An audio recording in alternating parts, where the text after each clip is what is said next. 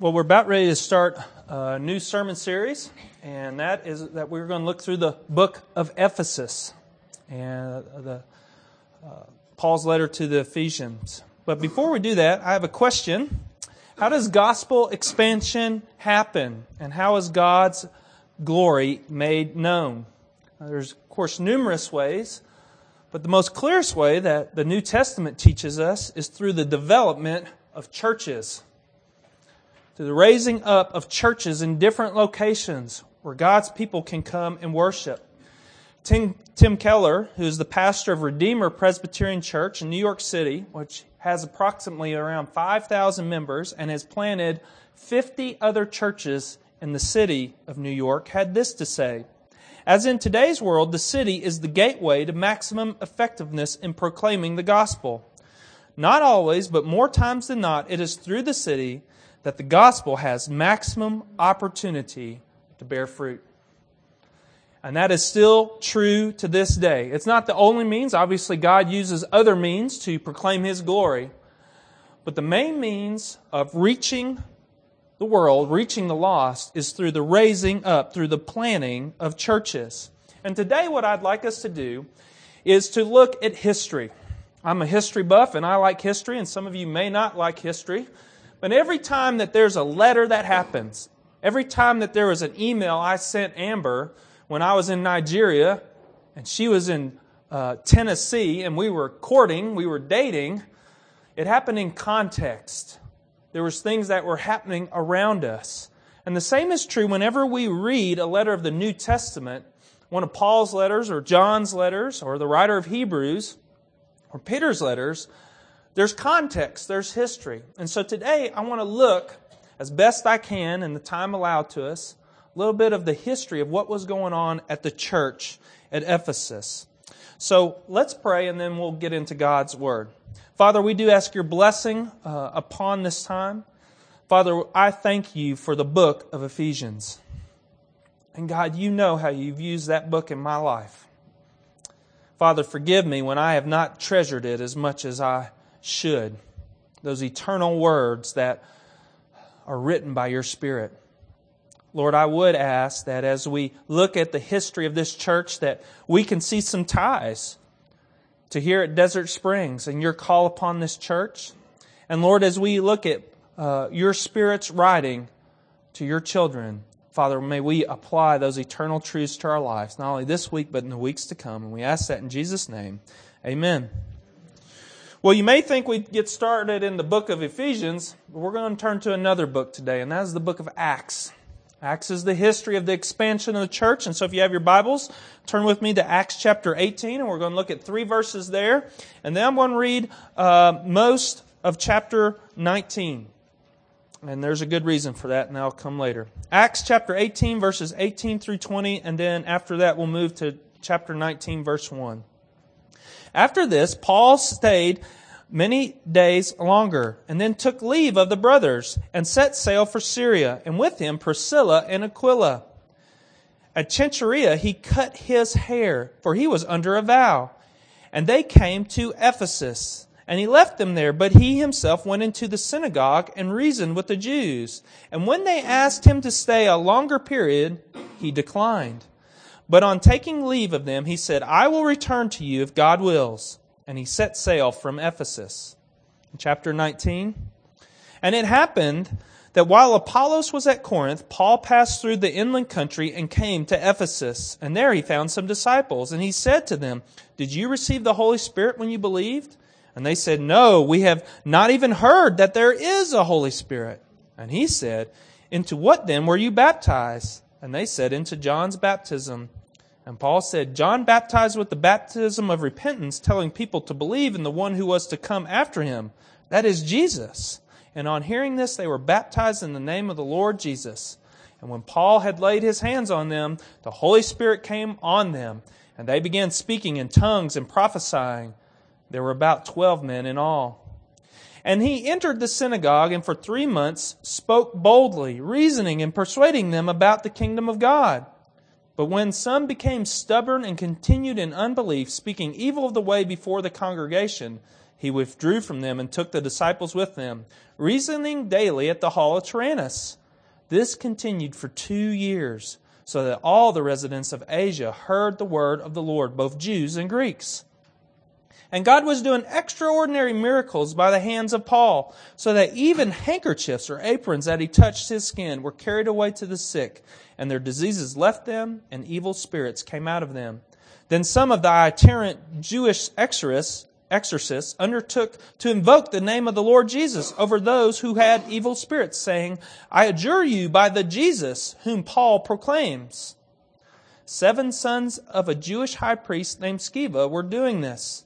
But the evil spirit answered them, Jesus I know, and Paul I recognize, but who are you? And the man in whom was the evil spirit leaped on them and mastered all of them and overpowered them, so that they fled out of the house naked and wounded. And this became known to all the residents of Ephesus, both Jews and Greeks. And fear fell upon them all, and the name of the Lord Jesus was extolled. Also, many of those who were now believers came, confessing and divulging their practices. And a number of those who had practiced magic arts brought their books together and burned them in the sight of all. And they counted the value of them and found out it came to 50,000 pieces of silver. So the word of the Lord continued to increase and prevail mightily. Now after these events, Paul resolved in the Spirit to pass through Macedonia and Achaia and to Jerusalem, saying, After I've been there, I must also see Rome. And having sent into Macedonia 2 his helpers, Timothy and Erastus, he himself stayed in Asia for a while. But about that time there arose no little disturbance concerning the way. For a man named Demetrius, a silversmith who had made silver shrines of Artemis, bought no little business to craftsmen. These he gathered together with the workmen in similar trades and said, Men, you know that from this business we have our wealth. And you see and hear that not only in Ephesus, but in almost all of Asia, this Paul has persuaded and turned away a great many people, saying that gods made with hands are not gods. And there is danger not only that this trade of ours may come into disrepute, but also the temple of the great goddess Artemis may be counted as nothing, and that she may even be disposed from her magnificence, she whom all of Asia and the world worship. When they heard this, they were enraged and were crying out, Great is Artemis of the Ephesians! And so the city was filled with confusion. And they rushed together into the theater, dragging with them Gaius and Aristarchus, Macedonians who were Paul's companions in travel. But when Paul wished to go on among the crowd, the disciples would not let him. And even some of the Asiarchs, who were friends of his, sent to him and were urging him not to venture into the theater. Now some cried out one thing and some another, for the assembly was in confusion, and most of them did not know why they had come together. Some of the crowds prompted Alexander, whom the Jews had put forward. And Alexander, motioning with his hand, wanted to make a defense to the crowd. But when they recognized that he was a Jew, about 2 hours they cried out in one voice, Great is Artemis of the Ephesians. And when the town clerk had quieted the crowd, he said, Men of Ephesus, who is there who does not know that the city of Ephesians is temple keeper of the great Artemis, and of the sacred stone that fell from the sky? Seeing then that these things cannot be denied, you ought to be quiet and do nothing rash. For you have brought these men here who are neither sacrilegious nor blasphemers of our goddess. If therefore Demetrius and the craftsmen have a complaint against anyone, the courts are open, and there are proconsuls. Let them bring charges against one another. But if you seek any further, it shall be settled in the regular assembly. For we really are in danger of being charged with rioting today, since there is no cause that we can give to justify this commotion. And when he said these things, he dismissed the assembly. And after that, we tore ourselves from the Ephesians, and we set sail to Kos. Well, that ends a glimpse of 2 years in the ministry of Paul's life. And then there was another example when Paul revisited the church in Ephesus. Now, why do I read all that to you? That was a long section. I do realize that. It's to provide context. And there are some great lessons here for us to look at what was happening in the church of Ephesus, so that when we start to get into this book of Ephesians, we don't miss it. Because one of the great errors in Bible study is to pull things out of context.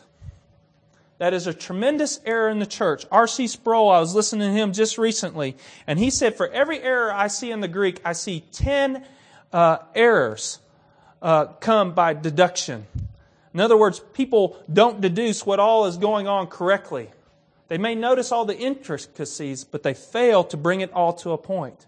And if we are going to be good students, if I'm going to be a good shepherd of you all, we need to look at the context. So let's go through here and let's see the couple of things that real highlights to the church at Ephesus. Well, notice first when Paul arrived in Ephesus, he did what he normally did. He was coming back, he was going to Jerusalem, and he went to the synagogue. Now, why did he go to the synagogue? Obviously, this is where the Jewish population gathered. And salvation was from the Jews. It was to come to them first. And so Paul went into the synagogue, as was his habit, to reason with them. Not only to reason with the Jews, but also a group of people called the God-fearers. God-fearers were Gentile believers in Yahweh. However, there was one thing that held them short. They were unwilling to become circumcised. And so these people would all gather at the synagogues to come and worship God. And as Paul's habit would, he would go in there, and oftentimes he wouldn't last that long. 3 weeks or maybe a month he would be there, and finally opposition would arise and they would kick him out of the synagogue. And by God's grace, some people came to faith and would follow Paul. But this time, I don't know if you caught this, church, something different happened. Did you see what happened? The Jews came to Paul and they said, can you spend some more time here? Now, I haven't been in the ministry that long, a little over 10 years. But when you got a group of people that says, hey, please come back, that's a good thing. That's motivating. A captive audience, much like you all. You're very welcoming and very interactive with the people who preach. Luke has said that numerous times when we've talked about you guys, of how much you're into Scripture and being involved in the sermon. But notice what Paul says. Thanks, but no thanks, I got to go. And if God wills, I'll come back and see you. Wait a minute. You're Paul. You got commissioned by God to go among the Gentiles and start churches, right? Wasn't that his commission? And now he goes to all these churches. He was returning from his second missionary journey. And here he arrives in Ephesus, the key city of the province of Asia. All the trade happens through Ephesus. And unlike today, if you go to Ephesus, it's about 40 or 50 miles to the seacoast. Well, that wasn't the way back then. The seacoast was right there at Ephesus. Due to the land coming down from the slopes, the land has moved out and pushed the sea out. It's a weird occurrence in history, but it's happened. But Paul gets this beachhead and he says, no, I won't come. So why is it that Paul would not stay? Doesn't that beg that question? Well, notice when we first read chapter 18, there was something Paul said he was going to do. He had a vow to fulfill. And it said he cut his hair. Now that reference of cutting hair leads us to believe that it was a Nazaritic vow. It was a vow that a Nazarite would make, that he would cut his hair, and during the time that his hair grew, when he came back to Jerusalem, he would recut his hair, and that would be part of the offering to God, to say that I have abstained from wine, that I have given this time over to God to honor Him. And Paul had committed a vow to God. Now, this is something I think we should look at, because I think it teaches some great lessons to us, the church. First of all, notice that even though Paul decided to leave, he had a plan. Who did he leave there? He left that dynamic couple, that wonderful lay couple of Priscilla and Aquila. He wasn't going to leave the church unattended. He made sure that there were some people who understood Jesus, that could instruct them. And so he committed them to stay in Ephesus. But he also did something else. He entrusted that church to the providence of God. Did you catch that? He entrusted that church to the providence of God. He knew, as much as his heart cared for those people, God's heart for those people was much larger. And the same is true for you all, dear folks of Desert Springs. I know this has been a season, over a year that you've been without a pastor. And during that time, there's been challenges. Some of your own number have left and went to different congregations. But that does not mean God's love for you has left the building. It is quite here, and it is quite true to you and to myself. And notice what happens. I didn't read this, but if you read between verse 20 of chapter 18 and the beginning of 19, somebody named Apollos shows up. Apollos was a man well gifted in the knowledge of the Old Testament, an eloquent speaker, a man who could announce God's kingdom. But there was one problem with him. He was deficient in his knowledge of Jesus. And so what does the great keeper of mankind do? When he pulls one pastor out, he pulls another one in. And it was just the man who needed to be there because he needed to be around Priscilla and Aquila. Do you see God's providential hand there? His great care of not only the big picture of His church, but also the minute care of His people, of each individual. He brought Apollos. Brothers and sisters, God knows what His church needs. And if a husband sees the need of his wife and understands and knows what she needs, how much more does the perfect husband, our Lord Jesus Christ, know what His bride, His church, needs?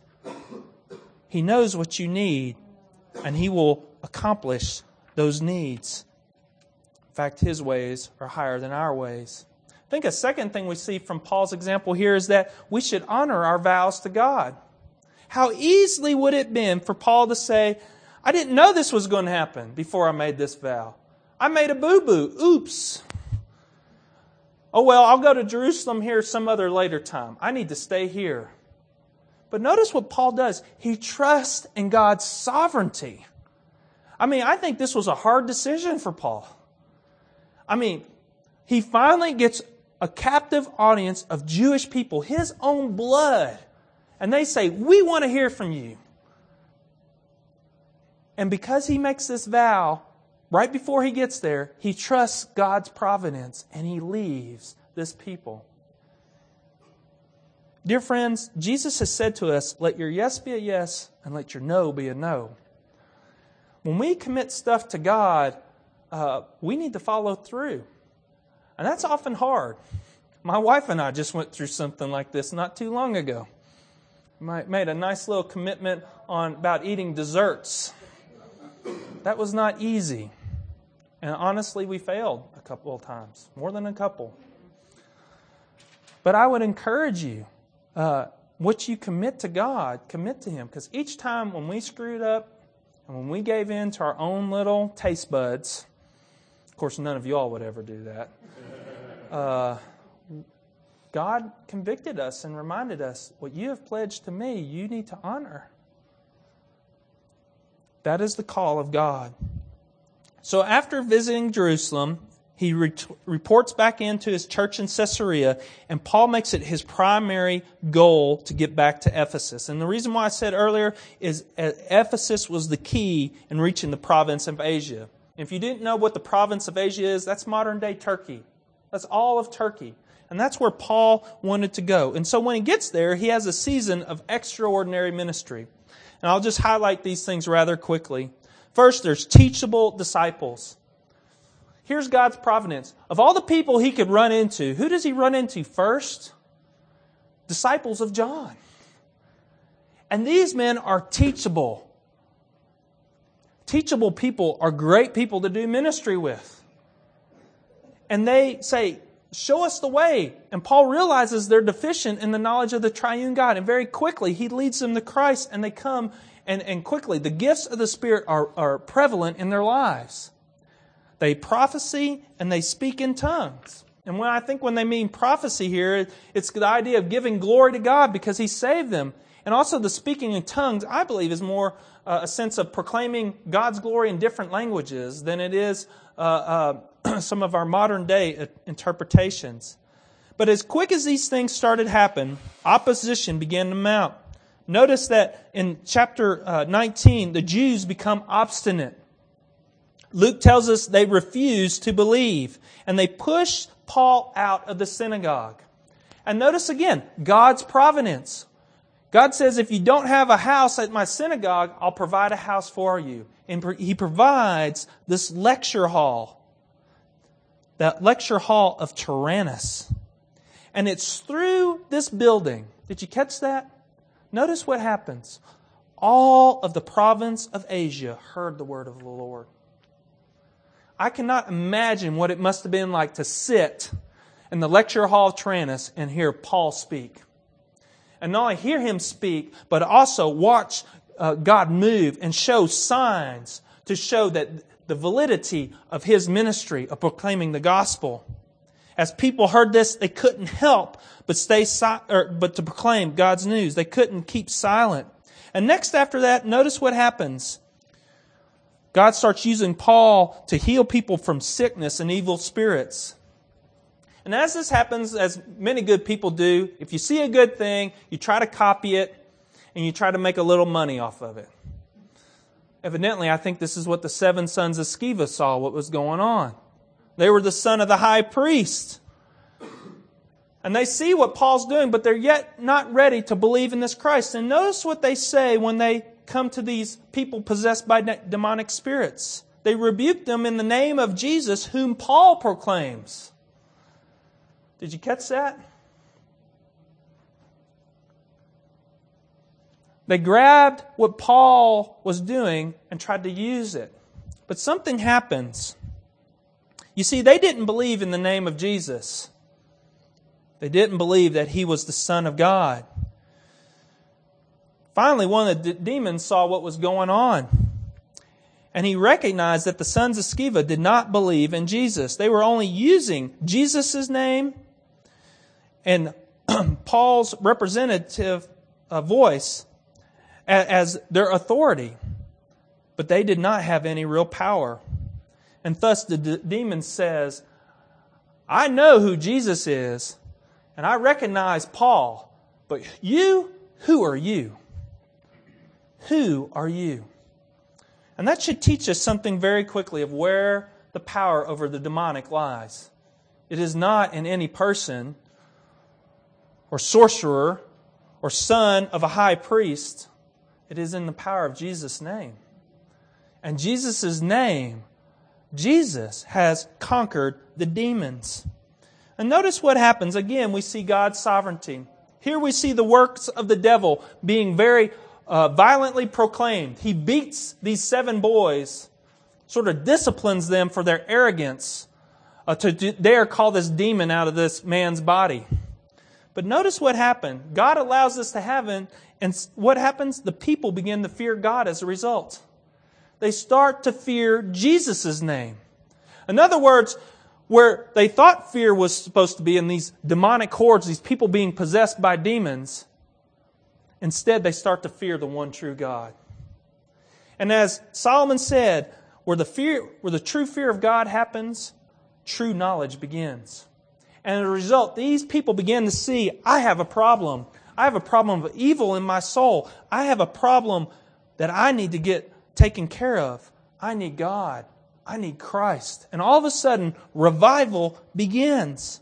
People started confessing their evil deeds. In fact, it was so great that even the elite, those who had great wealth, burned all their books of sorcery to keep up with works of repentance.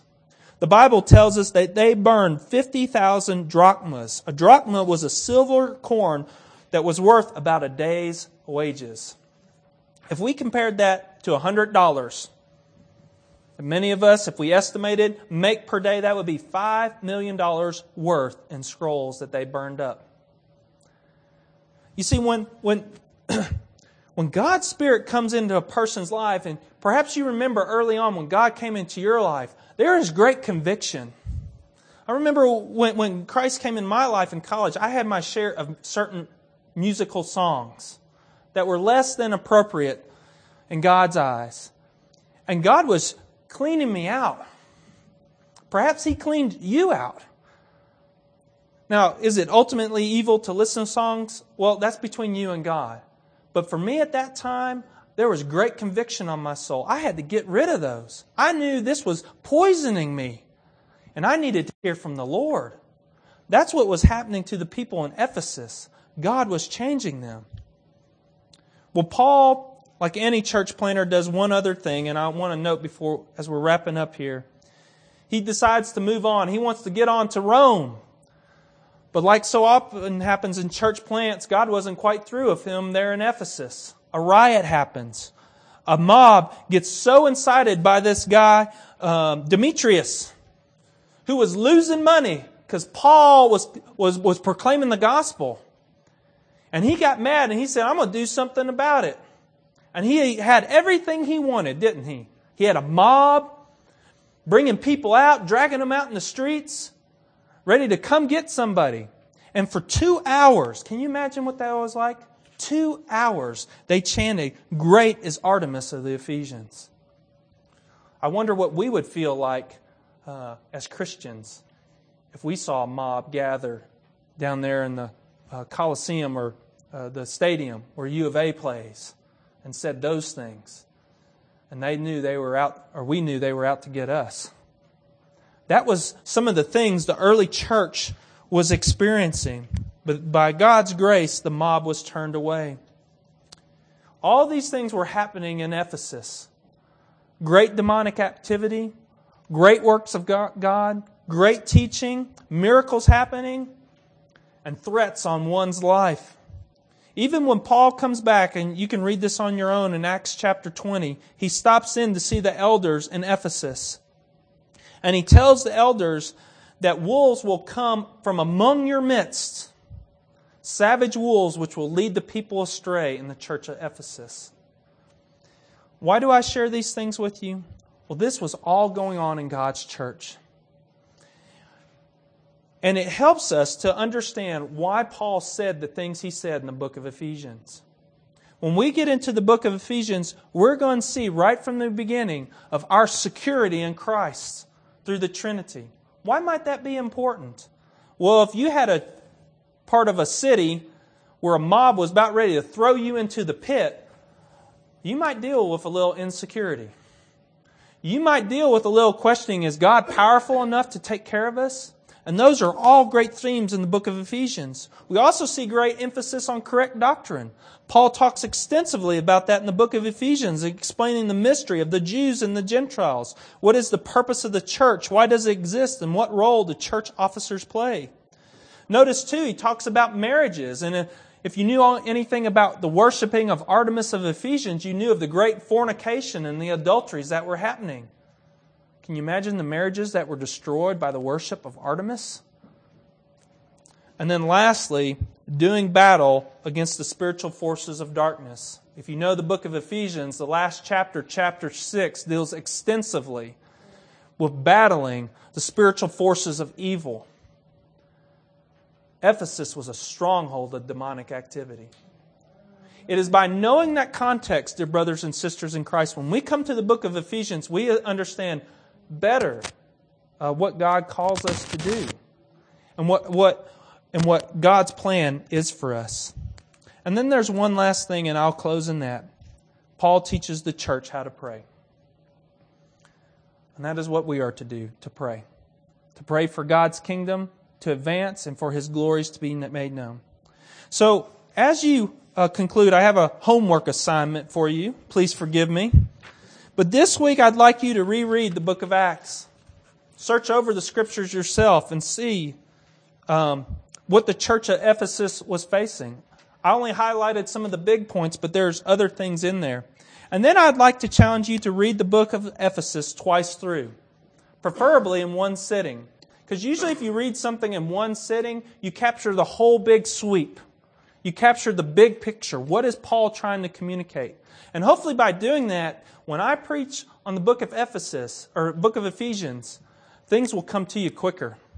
And you'll start to see God's plan not only for the church, but also for your own soul and your family. Let's pray. Father, thanks so much for Paul's ministry and the lives of the church at Ephesus. Lord, thank you how it continues to bear fruit in our life. And Lord, we ask that you would do that in our souls. And we ask that in Jesus' name. Amen.